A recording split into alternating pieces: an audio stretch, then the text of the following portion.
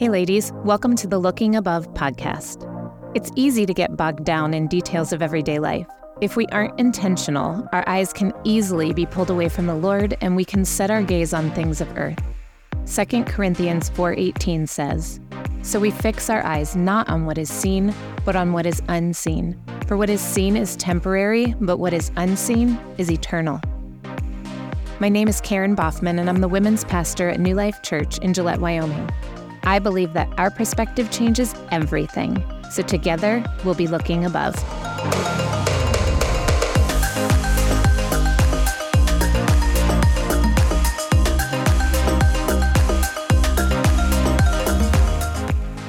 Welcome back to Looking Above. We are so glad that you have joined us today. My name is Karen. I am joined by Brooklyn. Hi. And we're here for what is our last episode of this season, this fall semester that we've had here for our life groups at New Life in Gillette, Wyoming. And we have been going through Building a Resilient Life by Rebecca Lyons with our ladies groups this fall and just talking about resilience. And so we are in the final section of that book here. And so we're going to kind of wrap it up real fast by talking about creating community. This is her last rule, is that all of this resilient stuff that we've been talking about the whole way through kind of culminates in we can't do this alone. Right. We can't do it on our own. We will be so much more resilient if we are resilient together. Right. And we'll get to this later, but it is very biblical that God tells us we need to not be alone, that we need each other. So yeah. I mean, we were created for community. And actually just this week at in the room, which is where our ladies are gathering this fall, you were sick and weren't able to be there with us. But we were talking about the creation story and how, day after day, at the end of the day, God says, it is good, it is good, it is good. And then he creates Adam. And for the first time, we hear from God's mouth, it is not good. Yeah. And he says, it is not good for man to be alone. Right. Right. And so often, we tell that story and we always say, and it was very good, right? Like that's what he says on the sixth day. And we jump to that. But before he says it was very good, which is after Eve has been created and there is community, he says it is not good. And that's just such a wait, what? You've done such great things here, God, and made this beautiful creation. And here's man formed in your image. And now something's not right, unsettling. And it's that he was alone. Right. And so, right there in the dawn of creation, we have laid this foundation for it is not good for us to be alone. We need community. And he created us that way. Because that was before everything, that was right at the very beginning. Yeah. And think of just all of the wisdom, but think of Ecclesiastes, right? Two are better than one. One falls down, the other will pick him up. We just see this echoed all throughout scripture that we need each other. And then, of course, the New Testament is just full of what we call the one another passages, right? And how we are to live in community with each other. We've got explicit directions for how to do community because it's so important. Right. And then we see this a lot, but then science, catches up to what scripture says. But science has been proving too that we need each other. Jenny Allen writes a really great book, Find Your People. And she goes through a lot of the science of community. So if you want to dig deeper, it's another reference. Yeah. So important. So as we talk today about creating community, I wanted to focus kind of on unity. And she touches on this, I think, in the last chapter. She talks about Jesus's prayer that he prays right before he goes to the Garden of Gethsemane, right before he's going to be crucified. It's kind of like this crescendo, right, of his life. And here we have this beautiful prayer that he prays. It's this whole, we see the whole scene of the Last Supper and what he's saying to his people. And then he prays over them and then he prays for us. And in this passage in John 17, he's praying for our unity. And I think we as a church haven't not this church, the Big C church, have not done a good job of focusing in on this. Like if this was important enough, that this was Jesus's prayer for us, what did he say? And why was it so important? Yeah. And how would things look if we took it literally? Right. Yeah. Like if we stopped and went back through this and like, what was Jesus praying for us? Why is this important? Well, then we need to do our part to live in this way. Right. Yeah. Yeah. So let's read those verses out of John 17. I just copied out 21 to 23 here. He says, and I pray that they will all be one. And this is, again, us. This is future believers that he's praying for. I pray that they will all be one, just as you and I are one, as you are in me, Father, and I am in you. And may they be in us, so that the world will believe you sent me. I have given them the glory you gave me, so that they may be one as we are one. I am in them, and you are in me. May they experience such perfect unity that the world will know that you sent me and that you love them as much as you love me. Yeah. It's good. I have read those verses so many times in my life and like tried to just grasp what Jesus is praying for. Just even the concept of Jesus being in the Father and the Father being in him and them being in us. And like just this, like it really is like this crazy illustration of unity and oneness that Jesus is talking about. Like almost, and I'm just thinking of this now, but almost as if we're taking, God the Father and Jesus the Son and us, and we're three different lumps of different colored Play-Doh. And he's saying like, I want all of us to be mashed together till we turn to that nasty brown Play-Doh color that mixed Play-Doh is, that like we're indistinguishable almost, like that we are so unified that we are just one, like that we are seen as a unit. Right. And he's praying for us that as we live as believers in this world, that we would be that nasty brown color, nasty brown Play-Doh, right? Yeah. Like that. It's sad though, because that is not what the church looks like. Yeah. That's what I was going to say. Do you think that is what is playing out within the Big C church right now? No, it's not playing out in the Big C church. It's not playing out in the Little C church. It's not playing out in life groups or families. Yeah. We see division, and we see division, which is impossible to do with the Play-Doh illustration, but like where we're pulling away and we're becoming a different color. Like we look entirely different. We don't look like we are a unified body. We are not one. We are many bodies, and we are so disjointed and disunified that no, I don't think we look at all like what Jesus is praying for. Not most of the time. Right. And the divisiveness, it's sad because it comes from little things that people take such a hard stance on, right? Like throughout anywhere, anything you watch on, Facebook or whatever, there's just always divisiveness in the comments that people are like, no this. Okay, then we don't like you. It's sad. Right. It's our cultural trend right now is to be very opinionated, to be easily offended, to cancel culture. Like all of this it's all just divisive. It's division in our overall community, in our overall nation, in the overall world. Like that's just who we are as people. That's our flesh nature. Right. I think that people seek purpose in being divisive. I think that having a hard stance on something and being able to speak about it, even if it is canceling something or whatever that may be, it gives them a sense of purpose. Like, I'm standing up for this. But what if our purpose was, I want unity? Right. It would just make such a big difference. Right. Yeah. Yeah. Yes, we like our stances. We like our opinions. We're very easily offended. I think this is one of the things that's contributing to this right Mhm. now. It's why so many people leave churches. Something is said in a sermon. Well, that offended me.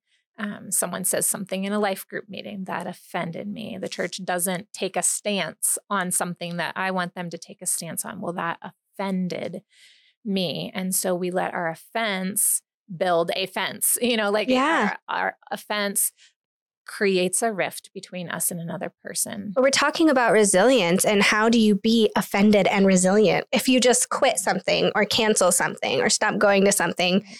because something happened that you didn't agree with or like? Right. That is not Right. resilient. Right. When we break away from others, and she talks about this in these chapters, when we are alone, we are less resilient. And so when we've left our community over an offense, we're actually setting ourselves up to be more easily taken down. The enemy is going to more easily disrupt us, knock us down, take us out. Yeah, he wants us to be isolated. Alone. Yes. Yeah. Yes. And that's the illustration that we see, in John chapter 10, when we talk about Jesus as the good shepherd and his sheep knowing his voice. And then we talk about the thief coming to steal, kill, and destroy. That's exactly that image, right? Satan's intent is to strip us away, to get us out of the sheepfold, to get us offended, to show us, oh, this is happier over here, or this is easier over here, or this is whatever, brighter, shiny, whatever. And he tries to get us out of the sheepfold. And then, his purpose is to not just steal, but to kill and to ultimately destroy us. He does not want unity. Right. He does not want unity. And that, I think, is what it boils back to, is that we are in a spiritual battle. Mm-hmm. And Jesus knew, I look at these verses, right? May they experience such perfect unity that the world will know that you sent me and that you love them as much as you love me. Why does our unity prove that God sent Jesus and that Jesus loves us? Why is unity proof of that? And I think that unity proves that because disunity, disillusionment, anything that is brokenness is what's natural. It's of the world. It's of the world. It's fleshly. It is demonic at its root, is to break apart, tearing apart, ripping us limb from limb. This is what Satan does. The body of Christ being ripped. Yeah. Right. Being torn limb from limb. That is what his purpose in this world is. Steal, kill, and destroy. And destroy is utterly maim, beyond hope of being put back together. That is his intent, right, is to rip us apart. And so our unity says to the world, whoa, something is different here. And what is different? Well, it's Jesus, and it's Jesus's love that makes them different, that makes them able to look past offenses, makes them able to forgive quickly in the midst of yucky stuff. That is what we do when we choose unity, when we choose community, when we live like this, like what Jesus is praying for. We are that city on a hill that Matthew talks about. We shine. We are a beacon in this world. Right. But we've largely gotten it wrong. Well, and the thing is that we will experience offense, and somebody will hurt us, and not everything is going to be perfect for you all the time. But that's what we seem to expect, that the world or people around us cater to us, even if we don't realize it. And so knowing somebody is going to offend me, something is going to hurt me, but I'm going to look past that, and setting yourself up that way, I think that makes you very resilient. Right. Yes. And if we practice it in our community, then we're able to do it outside of our community as well. Right. And then we look set apart, and they know that Jesus is in us. Yeah. So that the world will believe you sent me. Yeah. Yep. Yeah. We are to be unified because unity is supernatural. Right. Disunity is natural. It's of the world. It's of our flesh. That's what comes easily to us. And we are to put the flesh to death.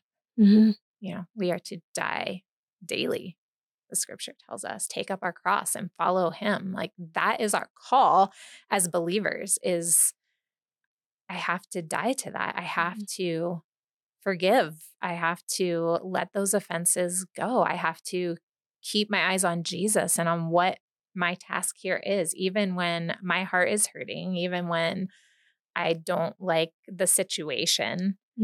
I keep my eyes on Jesus and I keep serving him faithfully, knowing that, yeah, people are going to hurt me.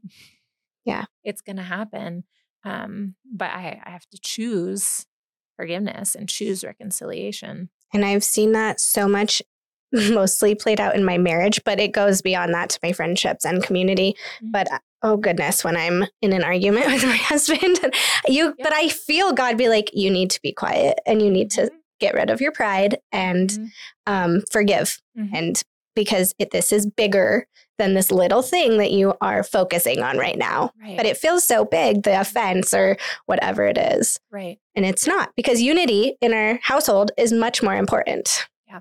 Yeah. So, but in those moments, we're so tempted to let our feelings it's hard. control us. It's so hard to not. I mean, in our marriages, in any relationship, when someone hurts us, when they do something that we perceive as an offense, and often it is a perception, it's not an intended. Definitely. In our life group, we shared, I don't even know where we originally heard this, but we lead a couples life group and we shared, we will like out loud say, we are on the same team. Even if we're saying different things, we are on the same team right now. But imagine if we did that as a church, we are on the same team. Right. You said something that offended me, but we're on the same team. Right. The bigger goal is bigger than what I'm feeling right now. Yeah. And that's a good point. And that's, I think, what we also need to remember in this whole conversation when we're talking about offense, when we're talking about the things that disrupt unity, is that, again, this is a spiritual battle.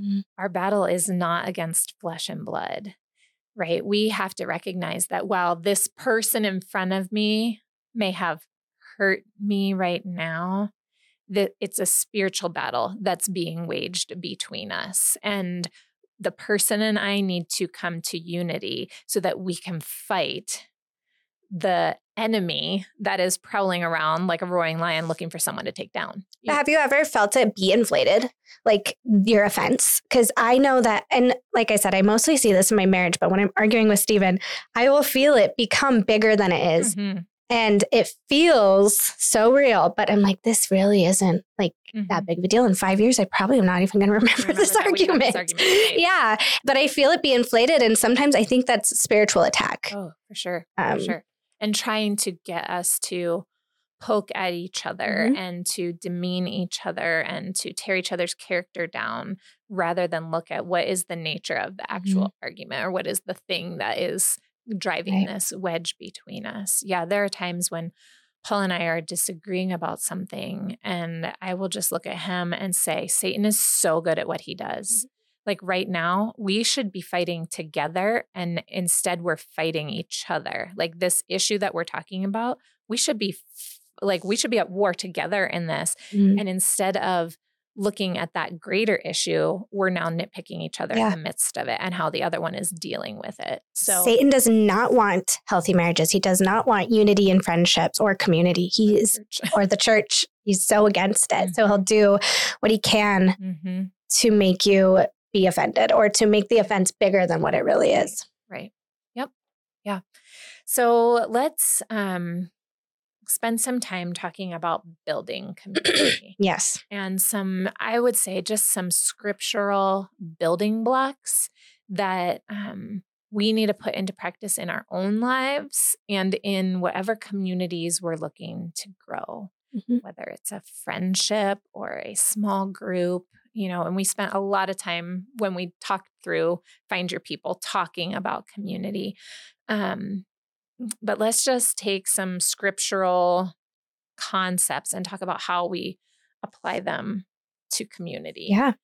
The first, scripture, when Jesus is asked, what is the greatest commandment? He says, love the Lord your God with all your heart, with all your soul, with all your mind, with all your strength. right? That is the first and greatest commandment. And so how many people do you think could have recited that? But I know for myself, I'd like, okay, love God, with all your heart, with all your soul. And it kind of goes in one ear and out the other. I'm like, yeah, I love God. But I know you're talking about a deeper love. Yeah, I think I told you, I've been thinking a lot about this, about loving God and the fact that this is what Jesus says is the greatest commandment. Therefore, this is like, if we're going to get something right in our day, this is the thing we should be getting right in our day more than anything else. This is my purpose. This is why I'm alive. This is my calling. This is God's desire for us. His desire is to be loved by us. And that just makes me pause. Yeah. Like, God wants me to love him. Like, I want God to love me. Yeah. Like, he's God. Like, I want your love, and I want to see it, and I want to feel it, and I want to know it. And, but he wants that from us too. He wants our love. He wants our affection. And, a lot, if we look at it, if we look at what Jesus said, he said, if you love me, you will obey my commands. So a lot of love is shown through obedience. So it's shown through right living. It's shown through the way that we organize and order and live our days for his glory, right? And so, you've been talking about being set apart, being, we are holy, we are set apart, we are chosen. And in that holiness, God also equips us for right living. He equips us to do what he has called us to do. And so that's that whole piece of that. But we're set apart to love him. We're set apart to love him. And you were saying people who do this well, everything else flows. Yeah. I've seen it. I will admit you've made me really think about this, but I've seen it in others who just love God so much. That is their greatest desire through their whole day, every day. And then all these other great things come from them and these great teachings and books and all these things, but it's actually just an overflow of loving God. Yeah. Yeah. And you can tell a difference, and they are set apart. Yeah. Yeah. But like their heart just oozes to love God. And I mean, like, this has been my prayer recently. It's just like, God, help me understand that. Like, help me to love you the way that you want me to love you. Help me to desire you more. Help me to desire to love you. Because when I say I'm like not good at this, I wouldn't have said that if like yesterday before you brought this to my attention. But it really, like, how much time do I spend trying to just love God? Right. We spend a lot of time trying to know God. Yeah. Right? That's where I think that I'm at. Right? Yeah. Right. And not just a head knowledge, like an experiential knowledge as well, but just loving God. So like when we're talking about community, this to me is really foundational. Like if God says this is the first and greatest commandment, we're not going to be able to do community well if we aren't doing loving God well. It, like you said, it flows. One flows from the other. And it's, the better we get at loving God, the better we're going to get at what I have here as number 2, which he says, then the second commandment is like it, right? Is love your neighbor as yourself. So second, after the loving God comes loving each other. But these all, like you said, flow from one to the other. And I'm thinking about what we were talking about, like offense. If you are so busy loving God and then loving others as you love yourself, you're not going to be easily offended. Or when you do, it's going to roll off your back. Offense happens when we're loving self. Pride. Right. Offense happens when our eyes are on self. Self-motivation and self-love and just selfish desire. When things aren't going my way, when it's not serving me, that's when I'm offended. Which, I don't know. We didn't write this down, but I've just noticed in the big church that a lot of people come to church to be served. And it makes me sad because we are supposed to, that's not the way that God designed the church. We're supposed to come to church to serve. But that's why there's so much offense, is because they're coming and the donuts aren't right that day, or the song wasn't good, or whatever it is. There's so many different little offenses. But that you're right. It's because eyes are on self. So I just had that realization. Yeah. Instead of on loving God. Or others. Loving God is first. And we love the others out of that. And self just fades. It really does.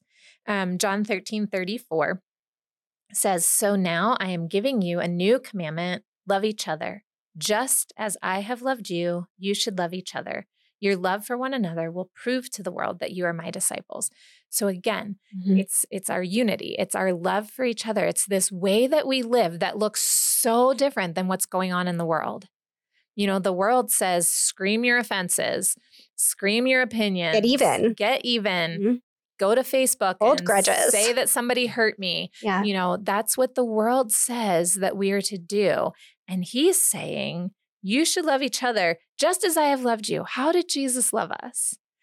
He loved us by going to the cross for us. He loved us by completely denying himself, like sacrificially, entirely denying himself. He loved us selflessly. He loved us with a forgiving love. He loved us, with a sacrificial love. He loved us with a love that knew who we were, that knew who we would be, that knew how many times we're going to reject him. Like he had full knowledge of us and chose to love us with this extreme love anyway.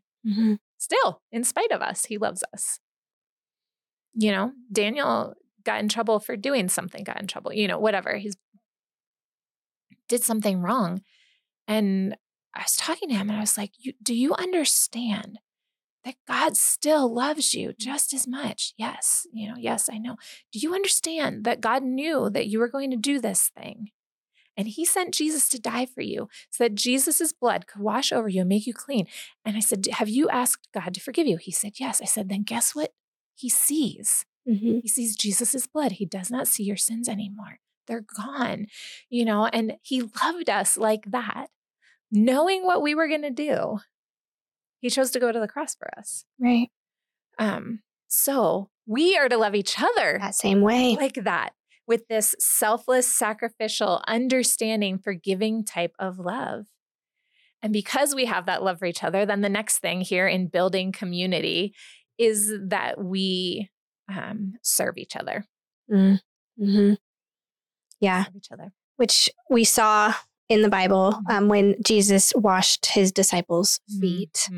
I'll read the verse that you pulled, but John 13:14 says, "And since I, your Lord and teacher, have washed your feet, you ought to wash each other's feet." So he served because washing your feet was a sign of, right? Like, I am serving you. Humility. Yeah, humility. Yeah. And Jesus, exactly. And Jesus, the King, he washed his friends, his disciples' feet. Yeah, when we just think of like the lowliest of jobs that you could have taken, like the dirtiest, grimiest, like least selfish position he could have taken. Because their feet were gross back then. Right. Yeah. They didn't get pedicures. No. And they didn't have cars to drive places. So they wore sandals. So they were dirty and calloused and yucky, and they didn't have nail clippers and, like all of these things, like just gross. And here Jesus is serving the body, serving his community by doing something so humiliating. And, we it's a lot to ask us to even volunteer one Sunday a month. That's what I was thinking. Yeah, it's hard. Or I don't want to do that job, but I'll do this job. He took the lowliest. And so if we're going to serve each other, it's going to be doing things that we don't necessarily want to do sometimes, right? Right. And this is in our church, in the larger community, but this is in our smaller communities, right? In our life groups.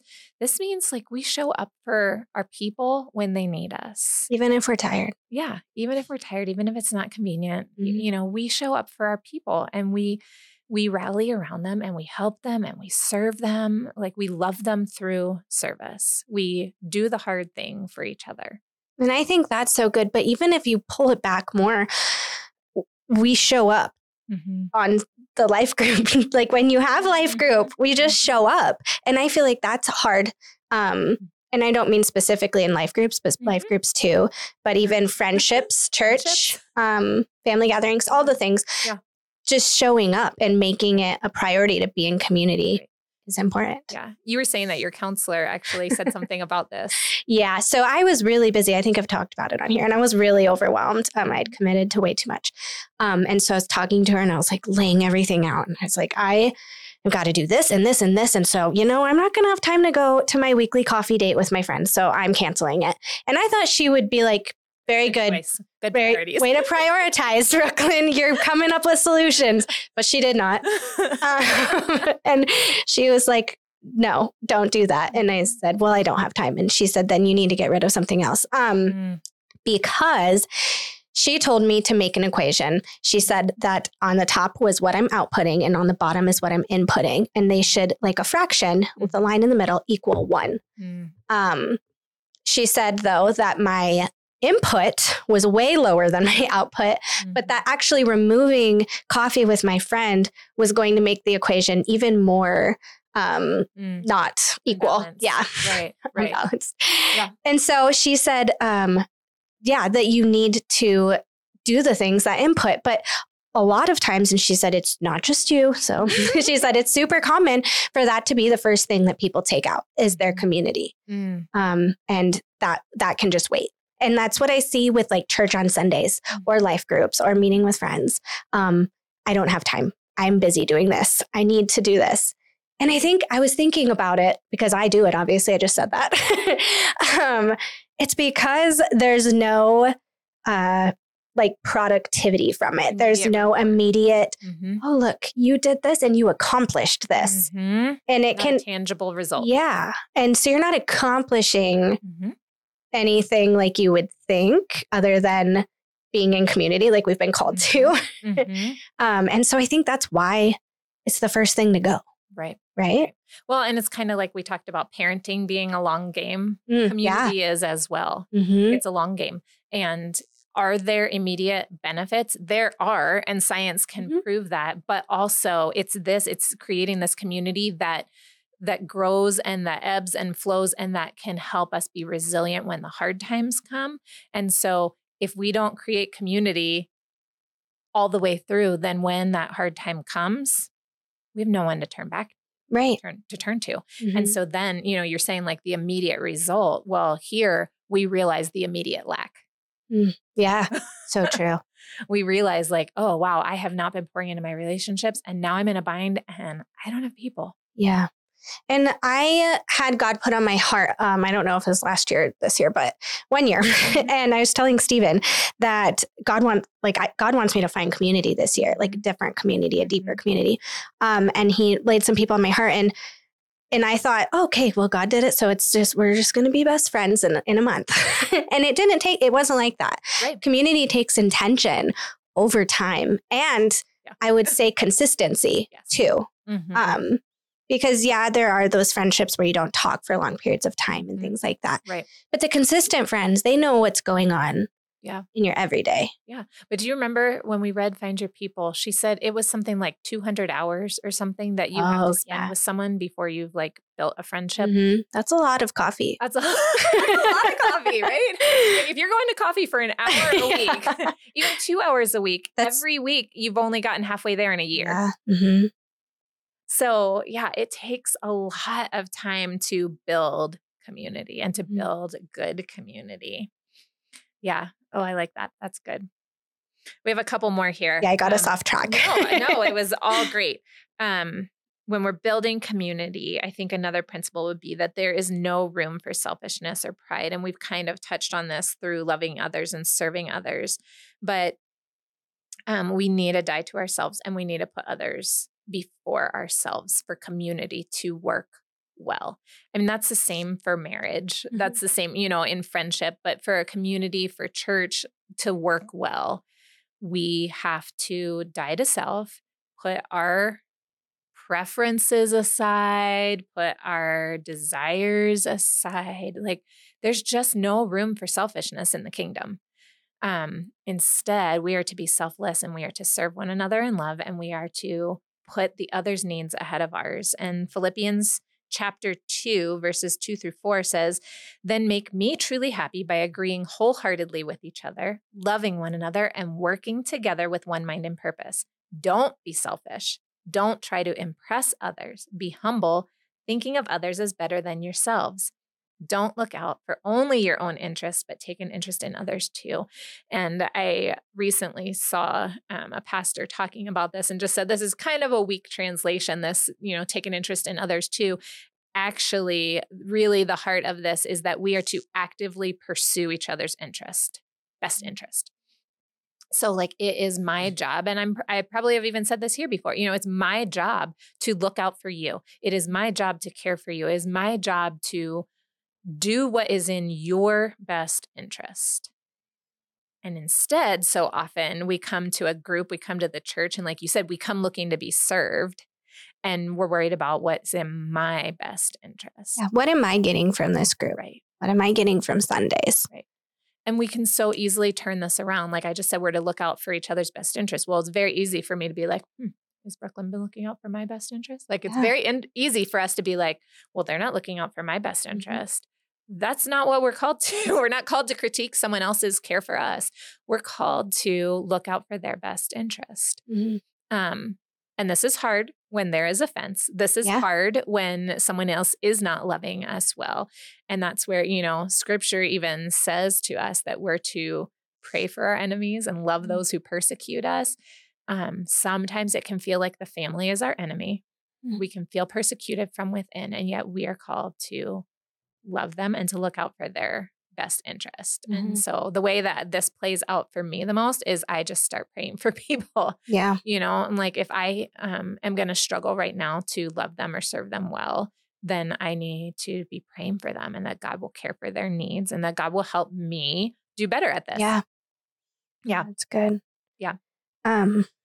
That's really good. I was just going to say, I really love your next point too. Do you? Yeah, I do. No competition in the kingdom. We are all on the same team, because I said that earlier. We're all on the same team, but that means we're not competing.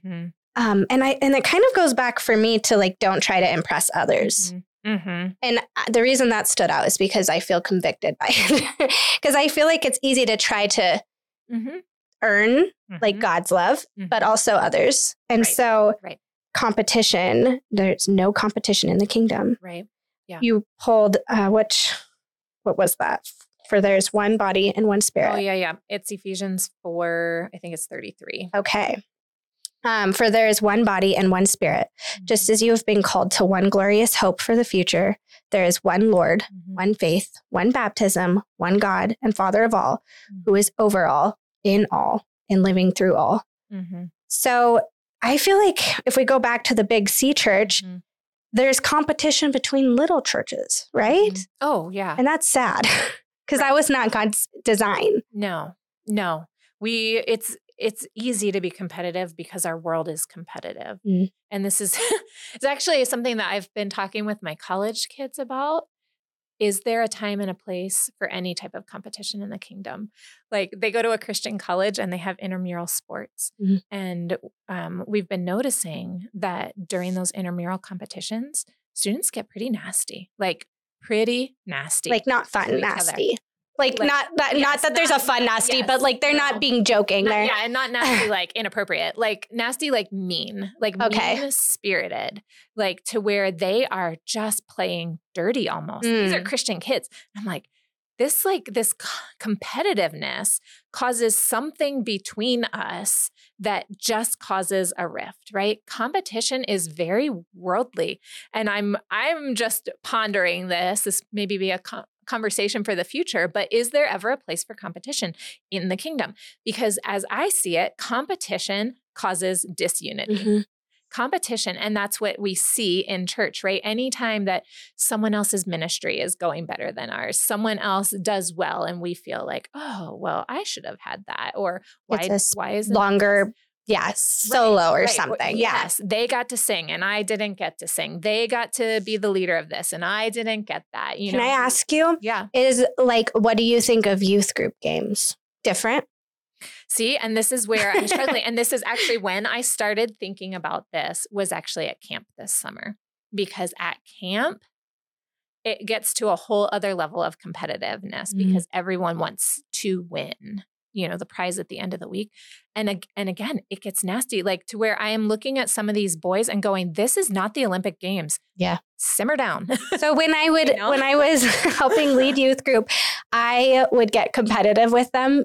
Mm-hmm. So that's why I'm wondering. But right. And I mean, I never got nasty, and we all laughed. I love to play games, and I love competition if it is in a loving manner. But when there's that line that gets crossed in a game and you're now like cutthroat, and I'm like, this is not honoring to God. Dude, chill. Yeah. Stand up. Yeah. Yeah. It was when a 5-gallon bucket got hoisted by some boys trying to get a girl wet in this one game, and they chucked the bucket at her. Aww. And she came out with this huge welt on her face. And I was like, something is not okay here. But we do that.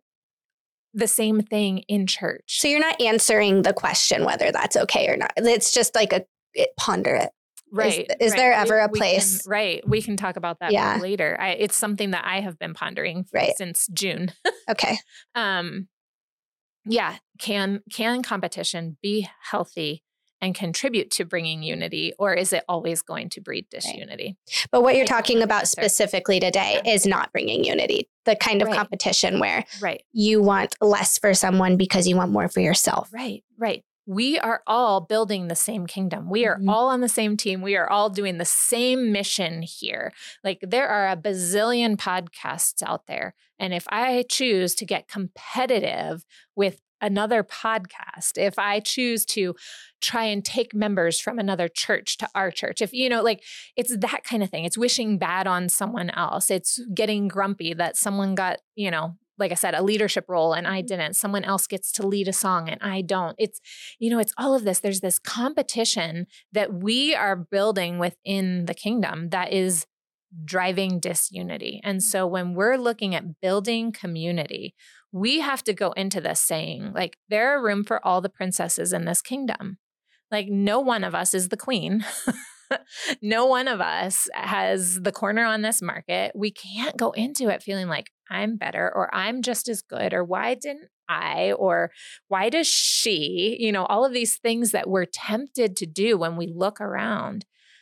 We go back to number one, love God. Like if our eyes are on God, then we won't be on self. Don't worry about that, and I will confess, like this has been an issue of mine in the past and God has grown me huge in the last few years on, what? If they're doing great things for the kingdom, praise Jesus. Like that should be like, hallelujah, like good for you. I should be so happy that someone else is getting closer to Jesus because of what you're doing and not say, oh, but it wasn't under me. Yeah. Or it wasn't my ministry or I didn't get to. Yeah.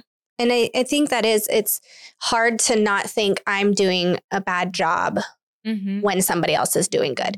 But then again, that goes back to I'm clearly not looking at God. That is clearly not my number one priority to love God.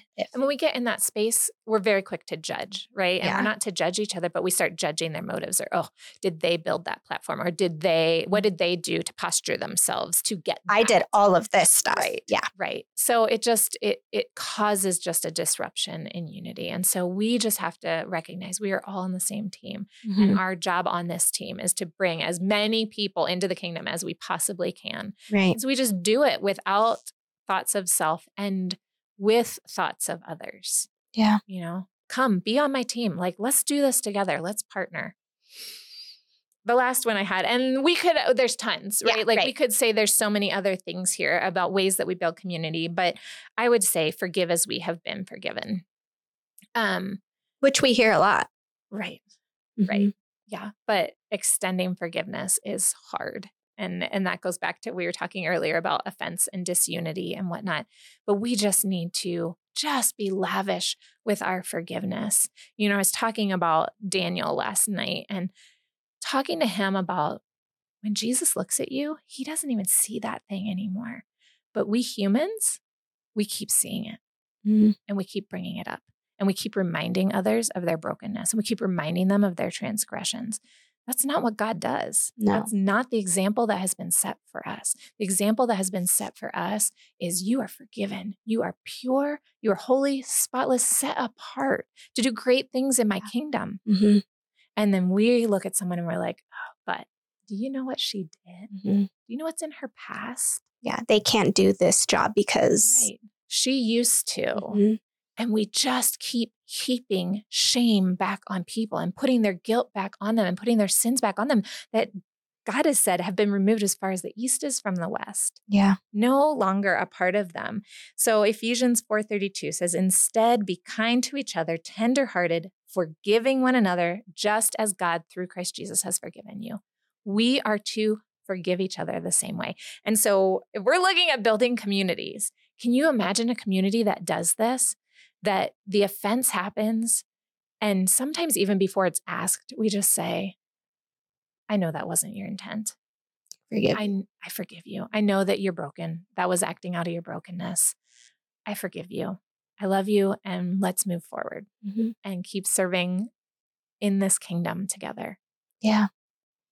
Be powerful. Yeah. I mean, this, like, goodness, if we do this and do this well, then we get back to what Jesus says, then the world will know that you sent me and that you love them as much as you love me. Yeah. Now, do I know that this is not going to be perfect until we get to heaven? I know that. I know that. But I think it's time for we in the church to have this conversation and say, the world is so broken, fragmented, disunified right now. It is time for us to flip the table, flip the script, change the way this is going. And we are going to live wildly different than the rest of the world. Yeah. It's so good. Yep. Yeah. Goodness. All right. Well, we got to wrap up this season. Aw. I know. I wasn't prepared because I thought we had another episode. So now I feel cheated. I'm offended. So maybe we'll be back. Yeah. We don't know what we're talking about, but maybe we'll talk about the competition thing. Yeah. Oh, do you want to close us out with prayer today? Yes, I will. All right. Dear Heavenly Father, Lord, we just thank you for the direction that you give us in your word, for sending Jesus to be an example for us. And God, I just pray that every person that's listening, and actually I just pray for everybody in your church, that we all have it on our hearts that you want us to be unified. Help us to let go of offenses and show forgiveness in the way that you show us forgiveness. God, that you don't even see our sins when we ask for forgiveness. Lord, let us do that for others. Let us love you first and foremost, God, because we do. We love you so much. Help us to show you and for it to be an intention. And then help us from the overflow of that to love others, because that's what you've commanded us to do. Help us to serve each other, to not look to be served, but to wash each other's feet. And just, God, live out this example of community that you've given us. We love you so much, and we pray all of this in your name. Amen. Until next season, we encourage you. Keep looking above.